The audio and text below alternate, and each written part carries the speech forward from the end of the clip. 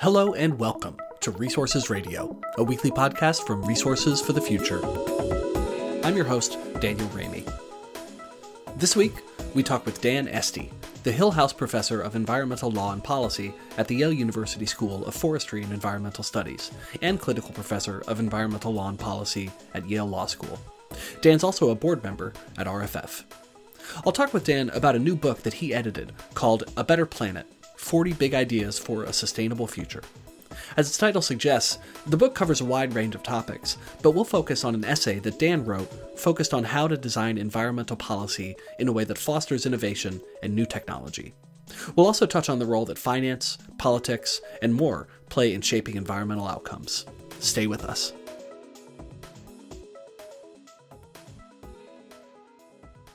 Okay, Dan Esty of Yale University, thank you so much for joining us today on Resources Radio. It's a pleasure to be with you. So Dan, we're going to talk today about a new book that you have put together, that you've edited. The book's called A Better Planet: 40 Ideas for a Sustainable Future. And we're going to talk about a few subjects related to that book. But first, we always like to ask our guests how they got interested in working on environmental topics. So what brought you into this field? Well, I spent a lot of time as a kid camping and swimming, boating, fishing, sort of living, particularly in the summers, outdoors, and really up close with nature. And I think that created a lifelong interest in what it takes to protect and preserve and promote our world of nature. And I guess that spilled over into now a professional life that's been very much focused on thinking about issues of environmental protection, of our energy future, of what it's going to take to create a sustainable future. Yeah. And you've worked in the public sector, private sector, universities. You've sort of been all over the place. Well, I feel very lucky. I've been able to sort of run three careers in parallel. I'm, of course, by profession an academic, so I spend my time lecturing at Yale and researching and writing on environmental topics. But I have spent a good bit of time in and out of government as well. Was in the late 80s and early 1990s.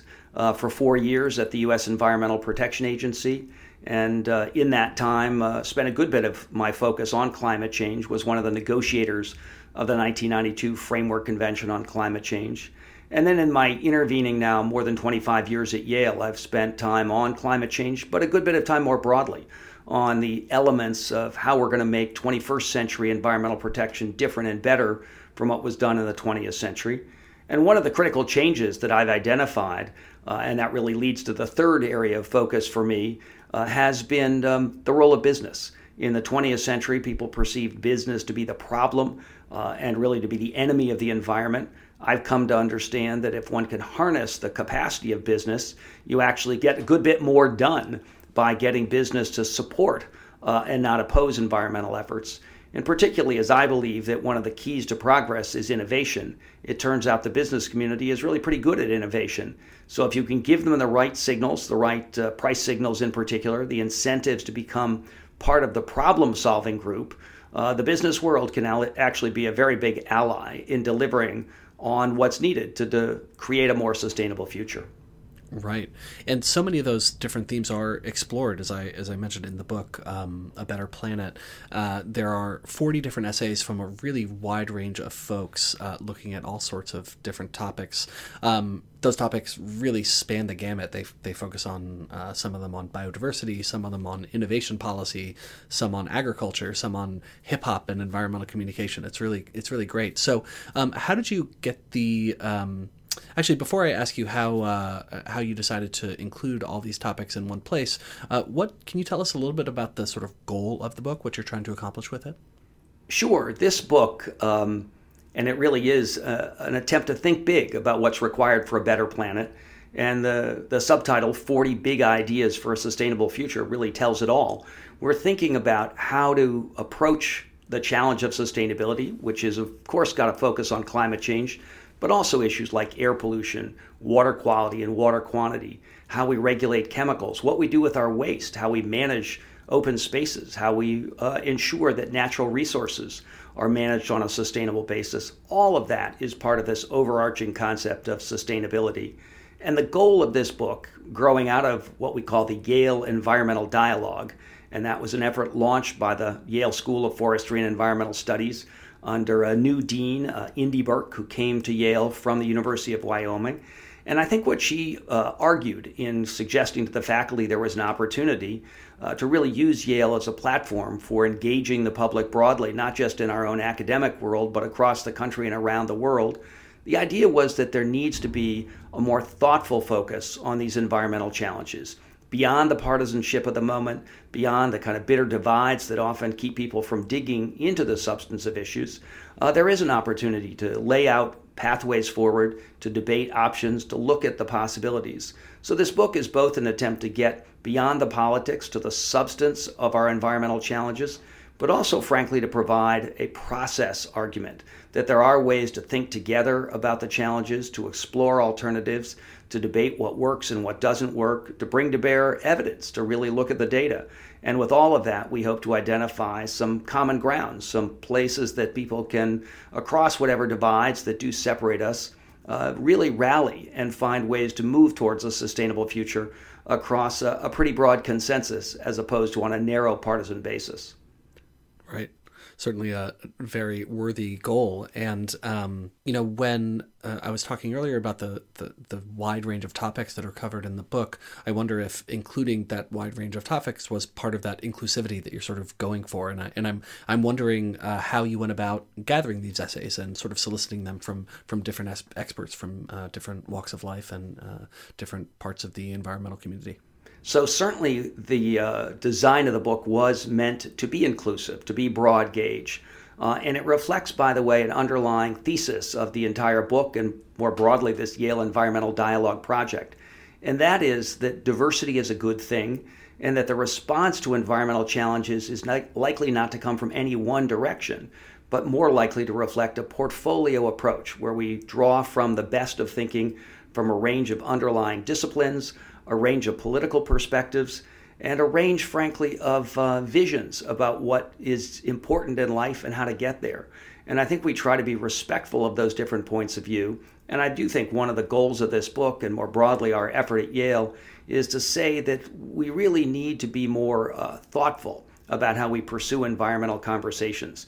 We need to be more respectful and really try to bring together a range of points of view and to do it in a way that is likely to find common ground as opposed to drive people into their political corners.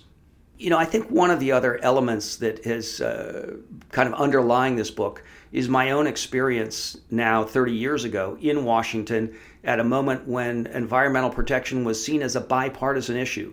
Democrats and Republicans came together to launch our Clean Air Act, to create the Environmental Protection Agency.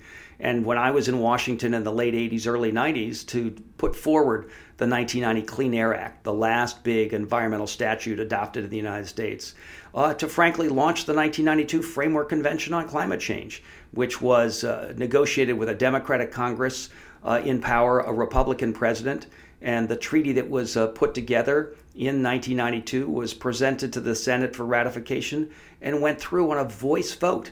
Every Republican, as well as every Democrat, in effect saying yes to responding to the problem of climate change. There's a little bit of a wish in this book to think about how to get back to that point where we could get the parties to work together, where we saw protection of the environment not as an issue of left or right, but as an American issue, and one where we really all had a common interest in moving towards a sustainable future and thinking about how to get that done in a way that reflects the spirit of America as opposed to one party.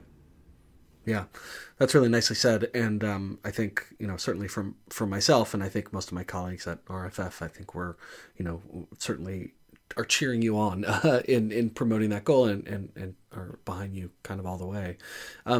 So let's move from this broad lens and focus now on one particular essay that's in the book, which is an essay that you wrote called Red Lights and Green Lights Toward an Innovation-Oriented Sustainability Strategy. So the chapters or the essay sort of focuses on this idea of red lights and green lights. Can you give us an idea about what those terms mean in the context of environmental policy and why they matter?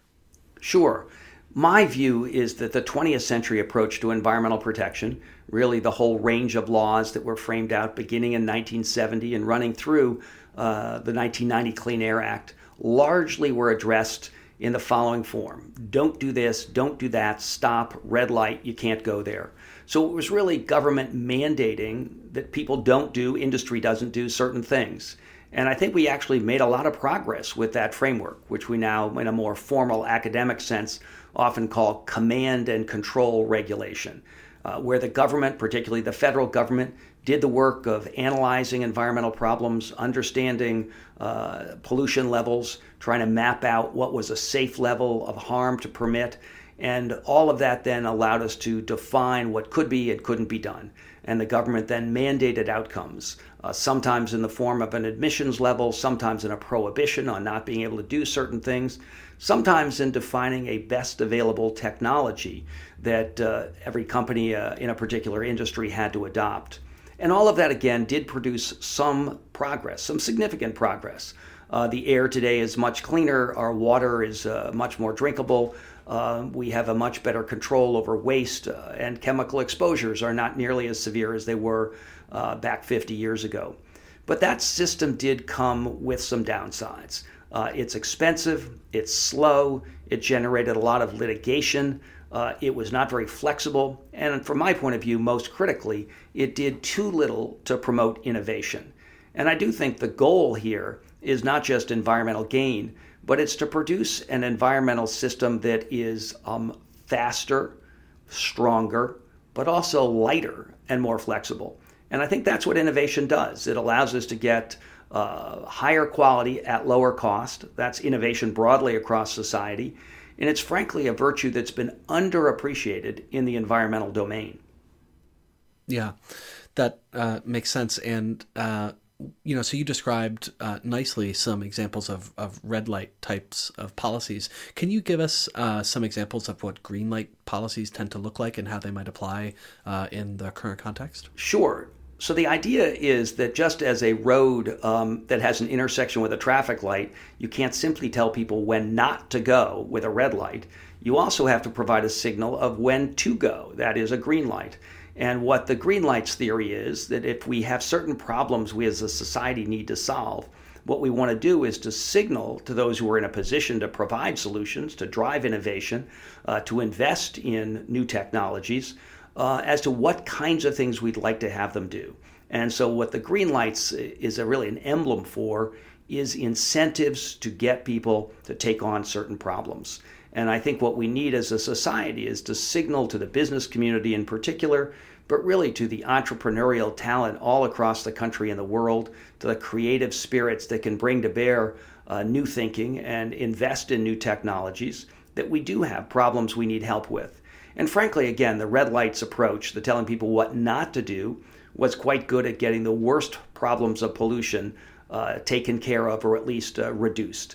What the system didn't do was to produce breakthroughs on things like clean energy. We're basically stuck today with the same structure of electricity, largely from the same sources of energy that we had 80 or 100 years ago. And what we really need now is big breakthroughs, big and fresh thinking around solar power or wind power, or for that matter, any number of other possible sources of renewable energy. Maybe it's wave power or tidal power or fuel cells.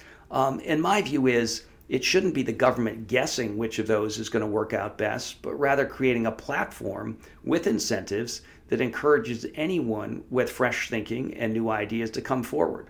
And the green lights need to go beyond simply pushing, clean energy technologies. They need to provide support for and encouragement for investment in and research on supporting technologies, better batteries, better storage, smart grids, smart appliances, how to create a smart home for the future that's much more energy efficient. And even beyond that, we need incentives for a broader support of finance, of investing in sustainability solutions, broader engagement of the public, new partnerships. So green lights are really meant to say what we need in society are incentives for fresh thinking, for innovation, for breakthroughs that will help us deliver a variety of pathways to this sustainable future that we know we need and want. Yeah. And as you're describing this approach, which is, really an incentives-based approach, I wonder actually what kind of reception you've gotten from some of the sort of modern environmentalists who, in my view, and we've talked about this quite a bit on the podcast in the past in the context of the Green New Deal and other policies, you get the sense that some folks in the environmental community are moving away the sort of market-based, incentives-based approach and moving more towards a government-focused approach. I'm curious what kind of reactions you've gotten from folks who might, take that view to the red light, green light approach. Do you see them as sort of working together, being complementary, or do you see them as potentially different? Well, I said earlier, and I would repeat, that I think the path forward is almost certainly going to be a portfolio of policies and approaches. So I'm a big believer in using whatever tools are available and trying to get whatever you can rally political support behind as the pathway towards sustainability. My own view is that in order to really make transformative change happen, and I think we do need transformative change. We need to move from where we are today to a clean energy future in quite a short period of time. It doesn't need to be 5 or 10 years, but over 10 or 20, and at the most 30 years, we're going to need to move quite dramatically from where we are. And frankly, that kind of broad-based change, transformative change, doesn't ever happen, as far as I can tell as a student of environmental protection over 30 and 40 years. It really doesn't happen except on a bipartisan basis. And not just bipartisan, but one really needs not a bare minimum support, not a majority of 51%, but frankly 70 or even 80% of the public and political arena has to be with you. So I'm very focused on finding ways to rally people to an agenda that can get really broad political support. And I don't think a system of government mandates, of kind of old school 20th century approaches, is going to bring Republicans along. So as much as the Green New Deal and other kind of environmental positions that have recently been forward are big in their thinking and ambitious in their push, I think the challenge is, how do you get a Republican Party that guards very carefully individual liberty, business freedom, to come along? And I think the innovation agenda that I'm laying out, a much more market-oriented approach, is much easier to see how you get the 70% plus behind it that I think is necessary, as opposed to a new structure of government commands, which I think are going to be hard to sell across half the political spectrum. Right.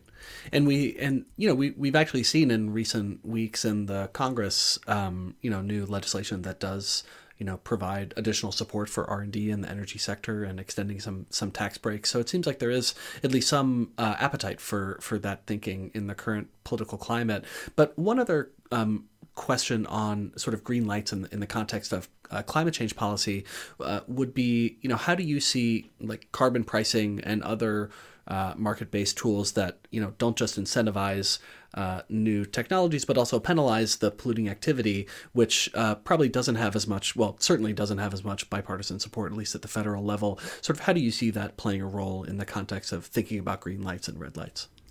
I actually think that carbon pricing in one form or another will be part of the bipartisan pathway forward that emerges, probably not in the year 2020, but in 2021.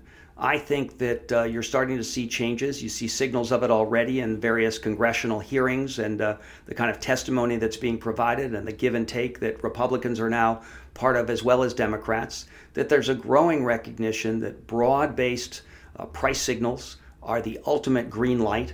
It's not just that they make people pay for the harm they're causing, which is a valuable thing to do in terms of incentives, but it also ensures that there's a big incentive for innovation, so that in any field where there's a price to be paid because there's harm being caused, pollution of any kind, you will have an incentive for those making products to try to produce new versions of them that are less polluting. So in a world with carbon pricing, every automaker will scramble to produce a low carbon vehicle. And that's why you already see such a push towards developing the next generation of electric vehicles. Likewise, every home builder will be scrambling to build the energy efficient home, perhaps even the zero carbon emitting home of the future, so that the homeowner doesn't have carbon charges to pay. So I do think that what you're going to find is that the Republicans are enthusiastic about innovation orientation. They're enthusiastic about programs that don't dictate to people specifically and precisely what they have to do.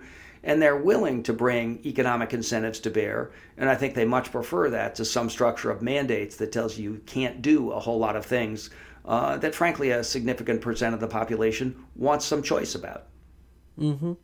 And as you're talking, it makes me think about the history you have had, which you referenced earlier in our conversation, in the public sector, particularly in proposing and largely developing Connecticut's Green Bank, which aims to leverage public dollars to encourage larger scale private investment in projects that contribute to improving the environment in a variety of ways.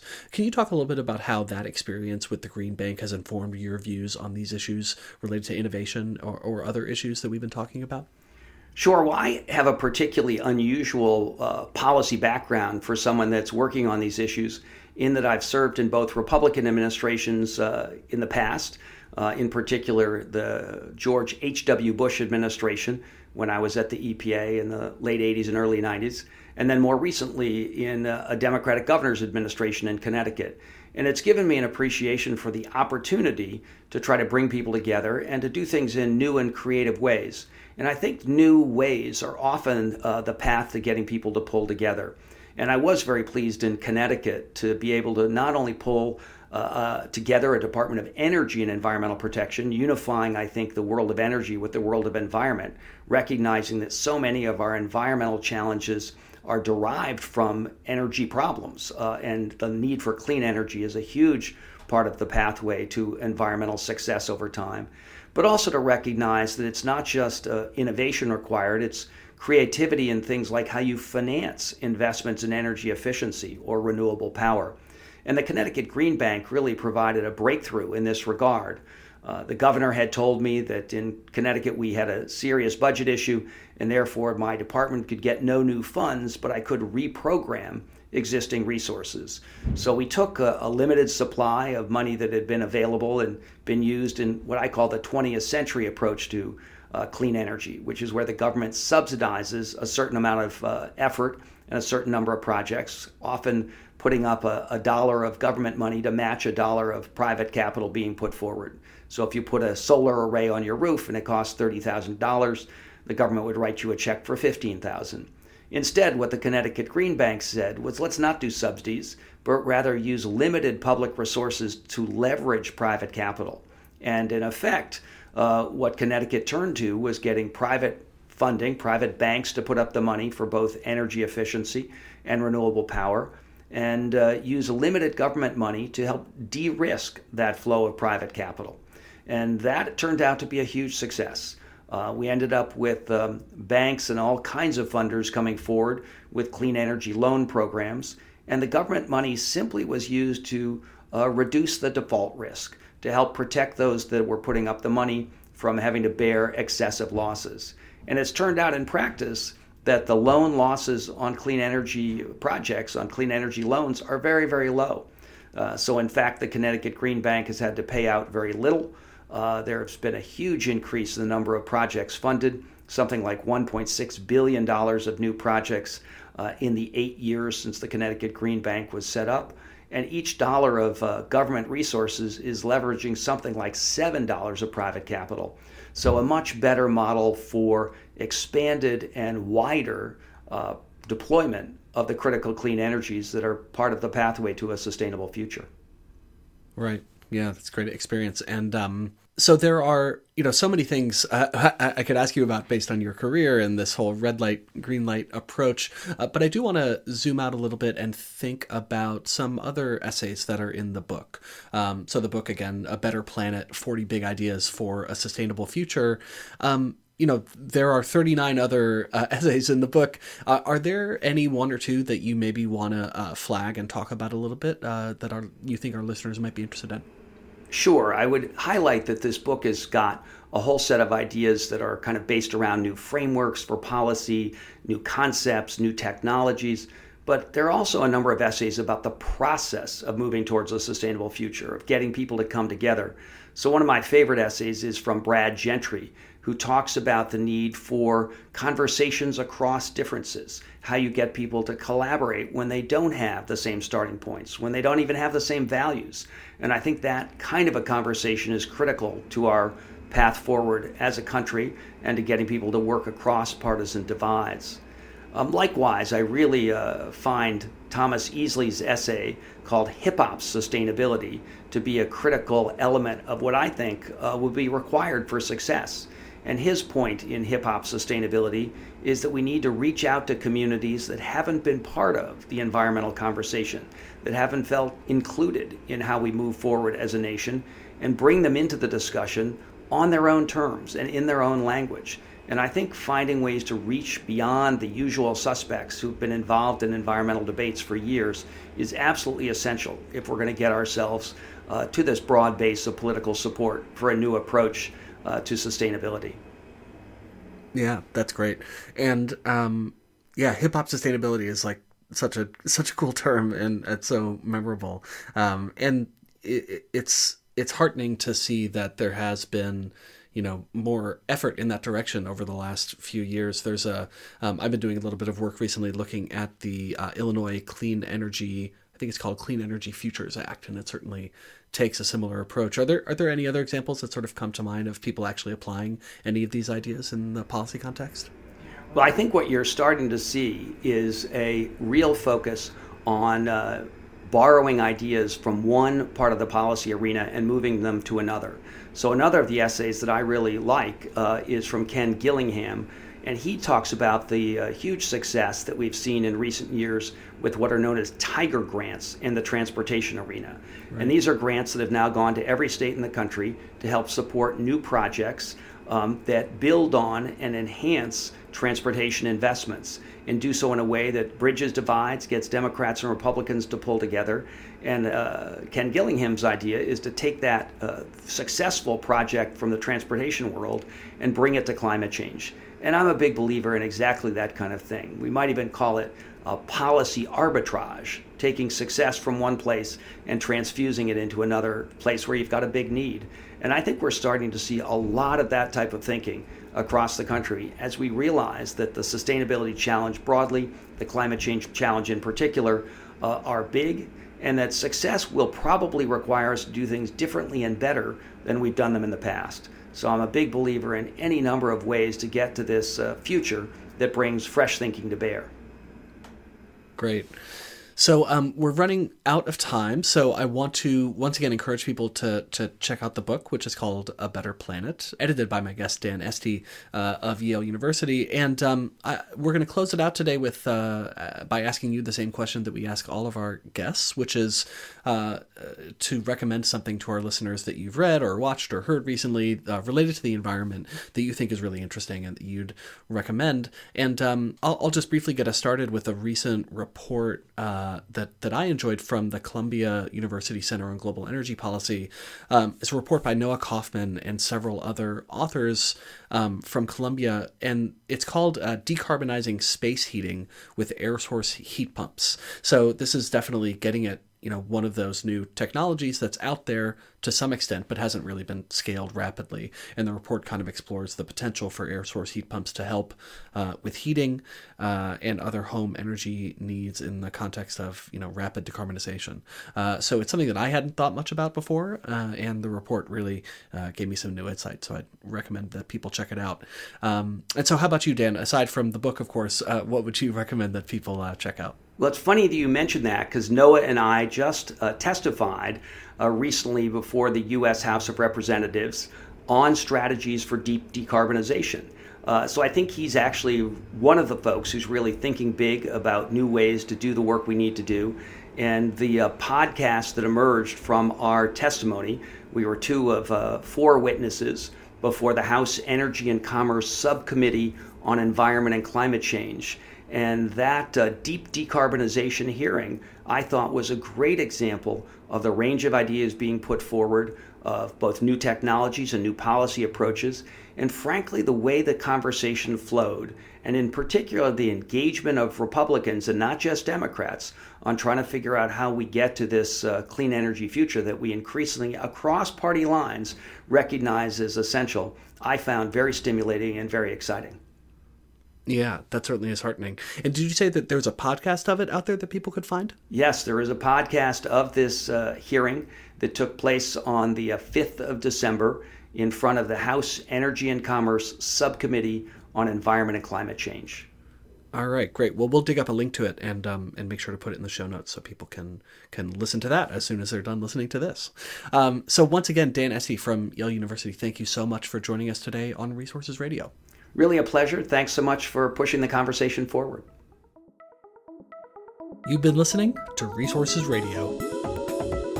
If you have a minute, we'd really appreciate you leaving us a rating or a comment on your podcast platform of choice. Also, feel free to send us your suggestions for future episodes. Resources Radio is a podcast from Resources for the Future. RFF is an independent, nonprofit research institution in Washington, D.C. Our mission is to improve environmental, energy, and natural resource decisions through impartial economic research and policy engagement. Learn more about us at rff.org. The views expressed on this podcast are solely those of the participants. They do not necessarily represent the views of Resources for the Future, which does not take institutional positions on public policies. Resources Radio is produced by Elizabeth Wasson, with music by me, Daniel Ramey. Join us next week for another episode.